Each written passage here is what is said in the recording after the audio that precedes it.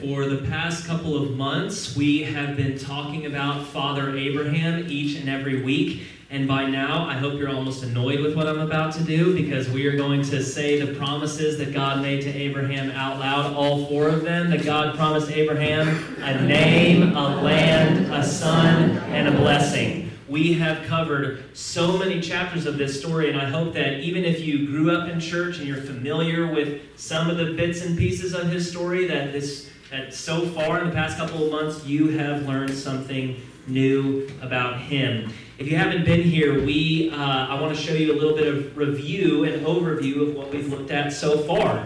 All the way back in Genesis 11, we talked about the Tower of Babel and how the citizens of Babel wanted to build a tower that reached up to the heavens, and their whole purpose was to make a name for themselves. That is a very big difference than the mission of Abraham. God came down from heaven to Abraham and said, I'm going to make your name great, right? That's very different than the mission of the citizens of Babel. So God calls Abram and tells him to go to the land he will show him. But as soon as they show up, there's a famine. And so Abraham and Sarah have to travel all the way down to Egypt, to the Nile River, where things are a little bit more financially secure. But then another tragedy strikes. Pharaoh thinks that Sarah is beautiful, and so he kidnaps her, probably takes her into his harem. And unfortunately, God sends plagues upon Pharaoh, and they escape.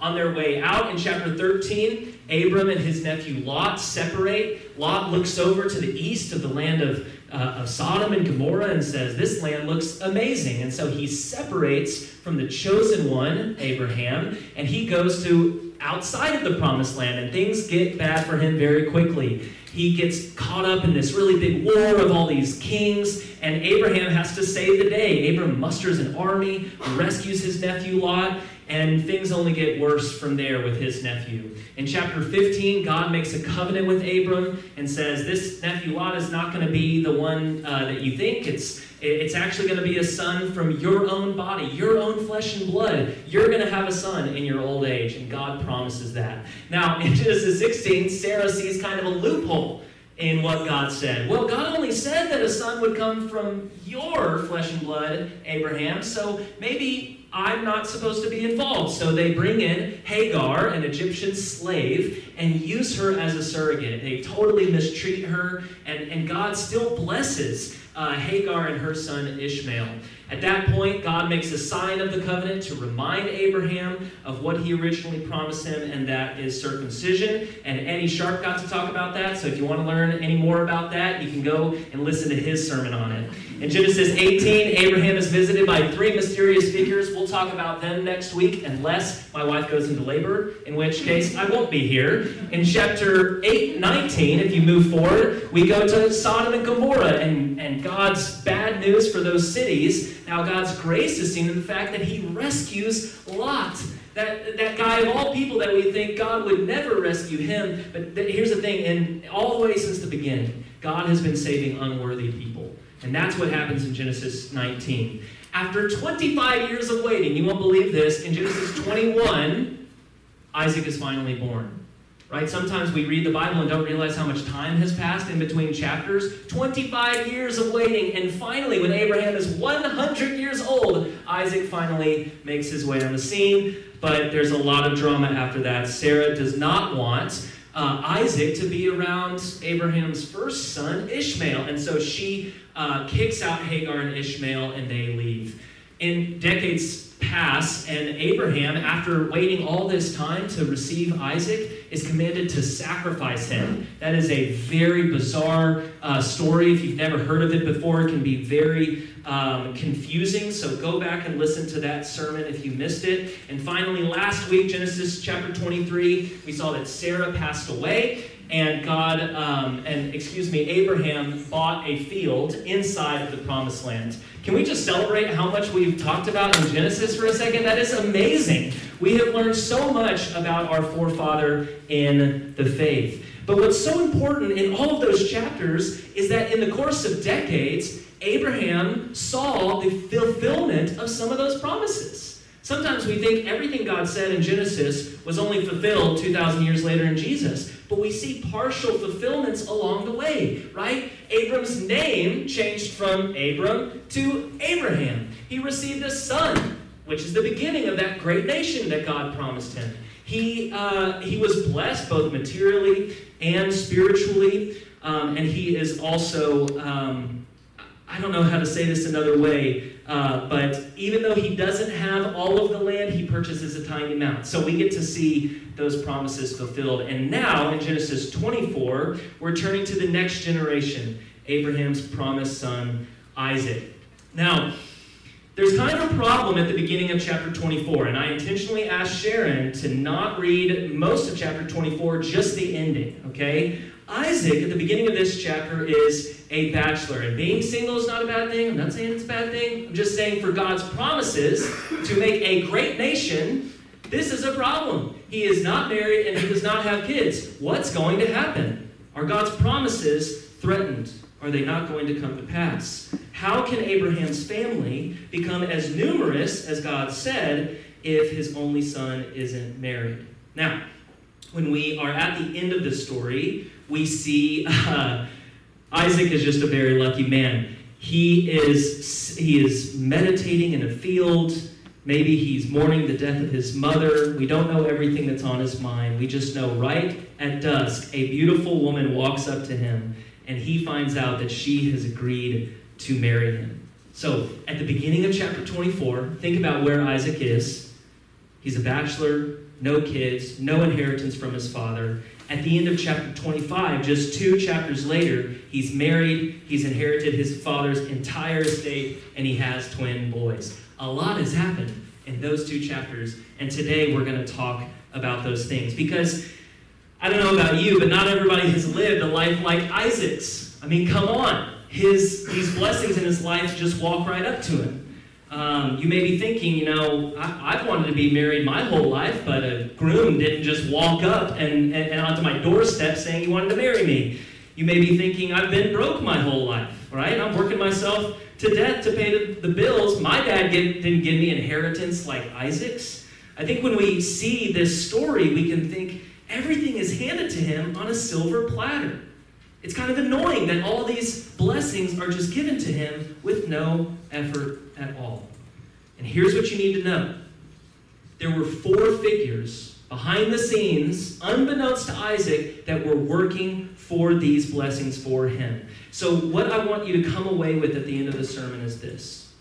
Whoever you are, and I really mean this, whoever you are, you have more in common with Isaac than you think. Now, I know what may be going on here, right? You might be thinking, okay, well, he's rich and I'm poor. I can't relate to him. He's a man. I'm a woman. He's privileged. I'm oppressed. He's lucky. I'm not. But I hope you can discover by the end of this sermon that you have more in common with Isaac than you think. Now, this chapter is over 60 verses long, so we can actually not go into each and every verse. Don't even bother pulling out a Bible. You'll get lost all over the place, okay? We're going to have all the verses up on these screens. So let's start with the very first figure at work in Isaac's marriage, and this is his father, Abraham, okay? We read in the very first verse of chapter 24 that Abraham brings in this head steward of his house, and he makes him swear, he makes him promise on oath that he will go back to his homeland, that is the land of Aram, and pick someone who could be a suitable wife for his son, okay? The servant initially suggests, hey, why don't I take Isaac with me? And Abraham says, absolutely not, that is not okay. In verse 6, Abraham says, make sure you do not take my son back there. The Lord, the God of heaven, who brought me out of my father's household in my native land, and who spoke to me and promised me on oath, saying, to your offspring I will give this land. In other words, don't take Isaac back there because we've worked really hard to get to the promised land, okay? Don't take him back. I need you to go on this mission solo, and you need to find someone from our tribe, our people. Okay, so the servant agrees, and we read in verse 10 that this servant and his entourage heads to Aram, made his way to the town of Nahor. He had camels with him, so he knelt them down near a well outside the town. It was toward evening, the time that women go out to draw water. And then this servant prays. It's interesting that Abraham taught this servant how to pray to his God. Lord, God of my master Abraham, make me successful today. Show kindness to my master Abraham, because while I'm standing beside this spring, the daughters of the town people are coming out to draw water. Okay? I want us to pause right here. This unnamed servant, I don't know if you've noticed, he seems to actually care about whether or not this is successful. And you might be thinking, why?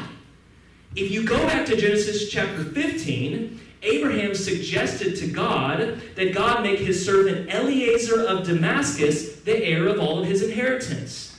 And now we're reading 9 chapters later that Abraham has asked this chief servant, who seems to be unnamed, to accomplish this incredibly important mission. So we have every reason to believe we know who this is. This is Eliezer of Damascus. He's like a son to Abraham, almost like a brother to Isaac. He wants this mission for his adopted father, for his adopted brother to go well. And you can tell that he wants this to be a success because of the test he comes up with. He says this in his prayer in verse 14. Lord, may it be that when I say to one of these young women, please let down your jar that I may have a drink, and she says the magic words, drink and I'll water your camels too, let her be the one that you have chosen for your servant Isaac. By this I will know that you have shown kindness to my master. Okay, this prayer is a kind of test, right? Whoever this potential bride could be, not only is she going to accept, I'm going to let you have some of my water, I'll also go out of my way in a very selfless way to water your camels too. This is backbreaking labor. I don't know if anybody in this room has watered camels before, but it's not easy, okay? This is backbreaking labor. It's a test of hospitality. But the best thing about this is before Eliezer is even done creating the test, his prayer is answered. In verse 15, we read, before he had finished praying, Rebekah came out with her jar on her shoulder. And we, the audience reading this text, know who she is. She's the daughter of Bethuel, the son of Milcah, who is the wife of, say it out loud, Abraham's brother, okay? She's part of the family. She's in the tribe. This is the first woman he looks at, and we already know things are going well. She's very beautiful. She's a virgin. She went down to the spring. She filled her jar and came up again, and you can see how excited the servant is in verse 17. He hurries to meet her and says, please give me a little water from your jar. Drink, my lord, she says, quickly lowering the jar to her hands, and gave him a drink. And guess what? She says the magic words. I'll draw water for your camels too until they've had enough to drink. The only question left is she from the tribe? Eliezer doesn't know yet, so he asks her, whose daughter are you? And then she tells him. And his response in verse 26 is so amazing. He bows down and worships the Lord when he finds out that she's from his master's tribe. Praise be to the Lord, the God of my master Abraham, who has not abandoned his kindness and faithfulness to my master. As for me, the Lord has led me on the journey right to the house of my master's relatives. He didn't even have to try to do this whole experiment with multiple women. It was like the very first one, God set him up for success. And I love Rebekah's response. Once she knows that this whole interaction has been directed by God, she runs back home. It's her very first response. The young woman ran and told her mother's household about these things. The prayer has been answered, but we're not done yet. Because ancient marriages are always family affairs, and now we've got mom and dad and brother to convince, okay? So Eliezer goes to Rebekah's house, and I'm not joking, he spends the next 15 verses retelling this whole story. I don't know if you've ever had this experience, but sometimes you're reading the Bible and you're like, God, give us a little bit more detail on this story. This is aggravating how sparse the Bible can be. In this chapter, it is painstaking in detail. He tells the exact same events in the exact same order, and he is doing this to show them how much work went into this arrangement, okay? We can't go over everything he says or else y'all would fall asleep, but we're going to hit the highlights, okay? In verse 34, we read, this is what Eliezer tells Rebekah's family. I just think this is such a shameless plug. The Lord has blessed my master Abraham abundantly, and he has become wealthy. God has given him sheep, cattle, silver, gold, male and female donkeys, and camels, and male and female servants, and camels and donkeys. My master's wife has borne him a son in her old age, and he has given him everything he owns. Did you listen to what he was saying? Hey, Rebecca, if you marry into this family, you're going to be set for life, right? We're going to take care of you. This family is going to give you all that you need. That's his first point. His second point, he quotes his master Abraham. He says, the Lord, before whom I have walked faithfully, will send his angel with you and make your journey a success, so that you can get a wife for my son and from my own clan and from my father's family. This is the third figure at work behind the scenes, and it's crazy because we don't even know how this character is at work behind the scenes.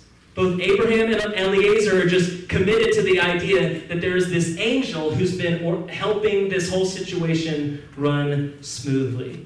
I love it. We don't know who the angel is, what the angel does, when the angel shows up, or how the angel makes any difference, and apparently there's an angel at work. Then Eliezer says this, y'all, before I finished praying, Rebecca came out with her jar on her shoulder. She went down to the spring, drew water, and I said to her, please give me a drink. He says to this family, you know, this is an answer to prayer. And God answered it before I could even finish the prayer. And so this is what he says to the family. He says, now if you will show kindness and faithfulness to my master, just tell me. And if not, tell me so I may know which way to turn. And then Laban, the brother of Rebekah, and Bethuel, her father, answered this way. Let's say these 5 words in bold out loud together. This is from the Lord. This is from the Lord. There's no way we can deny it, right? We can say nothing to you one way or the other. They say, here's Rebekah, take her and go. We know the fourth and ultimate figure behind the events in this chapter, and that figure is the Lord. I just find it so wonderful that the Lord is at work, an angel is at work, Abraham is at work, and Eliezer is at work. It's like God makes a plan and then includes us in it for whatever reason. Now, there is one final obstacle when they realize that the family's pretty wealthy. They say to Eliezer, let the girl remain with us 10 days or so. Then you may go. And Eliezer says, no, it's now or never. Do not detain me. Send me on my way so I may go to my master. Okay? That's Genesis chapter 4. That gets us all the way from Isaac the bachelor over here with no kids and no inheritance, right? He has no idea what the future holds for him. And throughout this chapter, God is at work, Abraham is at work, Eliezer is at work, apparently an angel is at work, and now we've gotten all the way to a woman who has agreed to marry Isaac. Eliezer brings her all the way back to Isaac. He's out in the field one evening meditating, and he looks up, and Rebekah and Isaac lock eyes. They do not waste any time at all. He brings her into the tent of his mother Sarah. They are married. She became his wife. He loved her and was comforted after his mother's death. Okay, here's to me a very easy conclusion to bring from this story, y'all. Everything Isaac has is a gift. Give me a break. He is an actual miracle baby. You realize this? We call some of our kids miracle babies, and I know what we mean, but he is like next level miracle baby, right? His mother was 90 and his father was 100. His future wife walks into his life with no work done by him at all. He doesn't even use dating apps. She just walks into his life out in the field one day. His dad dies, gives him his entire inheritance, none of which Isaac worked for. Later on, we can go on and read about his sons Jacob and Esau. They're an answer to his prayer when he and Rebekah can't get pregnant. Y'all, everything in his life is a gift, which is why you and Isaac have more in common than you think. Because we may not have as many gifts as Isaac, but every good gift we have comes from the God of Isaac. Let me say that one more time. Some of you in this room, some of us may not have nearly as many gifts as Isaac, but every good gift we have comes from the same God. Now, when you hear me say, every good gift comes from God, almost guaranteed every time someone in the audience hears me say, everything in life is good. And everything in life is from God. But that is not true. Not everything in life is from God, and not all of it is good. In Christ's parable of the rich man and Lazarus, he describes their situation like this. He says, the rich man received good things in life, and Lazarus received bad things in life. Jesus is not clueless. He's not oblivious. He knows we receive some really horrible things in life. And some of those things are not from God. Sometimes they're from the enemy. Sometimes they're from other people sinning against us. Sometimes it's just living in a fallen world. Not everything in life is from God, and not all of it is good. Lazarus received bad things in life, and many of us know we've received bad things in life. Second thing, whenever I say every good gift is from God, some of you might hear me say, well, hard work doesn't matter then, because it's all a gift from God. But look at the work that Abraham and Eliezer did. This is not a joke. Do you see how strategic Eliezer is? Right? He posts up at the well because he knows, guess who's coming here later? A lot of women. And then he prays. And then he gives just the right speech to notify the family. By the way, Rebecca's going to be secure. A lot of work went into this situation. God's gifts are not always separate from hard work. I know some of you might be just feeling skeptical at all about any talk of God's gifts, right? You might be thinking, well, most of the good things that come in life are coincidence, chance, or luck. But here's what I'll tell you. Coincidence, chance, and luck, whatever you think about them, they are not more powerful than God's generosity. Let me give you a story. Alice and I, we knew we wanted to get married, and we came down to this church to look at it for a venue, okay? And we were walking in this hall, and we ran into a guy in that hallway named Eddie Sharp. Have any of y'all heard of him? All right? Okay? We ran into him in the hall. We started up a conversation. And that conversation led to the fact that he was thinking about retiring. And guess what? I was thinking at the same time, I would love to be a preacher in a Church of Christ. We had that whole exchange right out in that hallway. And I honestly do not see what is to be gained by just shutting that off and saying, oh, well, that was chance, or that was coincidence, or that was luck. God's plans can include coincidental events where he is generous to us. The fourth thing I'll say is this. Many gifts from God are loans, not possessions. How many of y'all, just raise your hand if you've heard of the story of Job? Okay? Job was a lot richer than Isaac. And Job had more kids than Isaac, and he lost everything. And y'all might know his famous phrase. Job said, the Lord gives and the Lord takes away. Both of those things are true. Every good gift from above does not always come with a promise that we will have it forever. The best marriage in the world will come to an end when one spouse dies and one is left behind. The best mom and dad in the world will not be around forever, and many children live long enough to bury a beloved parent or both. We are not Pollyanna as Christians. We don't think that whatever good gift we have from God is our possession for all of eternity. Sometimes it's a limited time only. That doesn't make them any less a gift.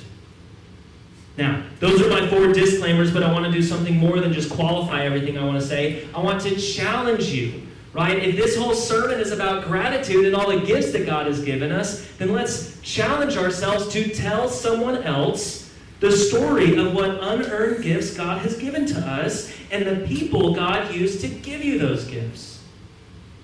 Isaac did not do anything remotely special to get his wife, his inheritance, wealth, land, the covenant, God's blessing. And yet we know this story because his family told it to us and wrote it down. We need to tell the story of all the gifts God has given to us and the people he used in the process. But here's the sad truth about God's gifts, and it's just something a lot of us struggle with. Sometimes we stand in the way of the gifts of God. At one point, Abraham says this to Eliezer. This is in verse 40 of the chapter we just read. Can we put those verses on the screen? He says to Eliezer, "The Lord will send an angel before you to make your journey a success." That sounds great. He already knows ahead of time this is going to be victorious. But, Abraham says, "You will be released from my oath if, when you go to my clan, they refuse to give her to you. You'll find a suitable wife for Isaac. The question is their family going to be open to it?" This is so important about God's gifts. We can stand in their way. We can delay. We can push them off to the future. We can refuse to give God's gifts to others. And this is what I want to leave you with today before we wrap up. When God's gifts arrive on your doorstep, do not delay. Don't waste time. Don't store them away. We can't keep pushing God's gifts further and further and further into the future. This is what Eliezer is tempted to do. They say, "Oh man, just stay 10 more days or so. It's not going to be that long." And he says, "No, it's now or never. When God's gifts arrive on our doorstep, it is time to accept them. Receive what God gives you. Don't delay." Let's bow our heads in prayer. Father, we recognize this morning that there are a variety of gifts in this room, but every good gift we have is from you. You're generous, you're over the top, you're abundant, you're prodigal in the way that you give. You're excessive. You do so much for us that we don't deserve. And like Isaac, I pray that we would accept the wonderful gifts that you give to us. But Father, I pray that if there's any resistance to your gifts, any ways that we refuse to bless others, that we would not stand in the way, that you would give us a sense of urgency. When your gifts show up, we want to cherish and love and appreciate them. Father, we pray all these things in the name of Jesus. Amen.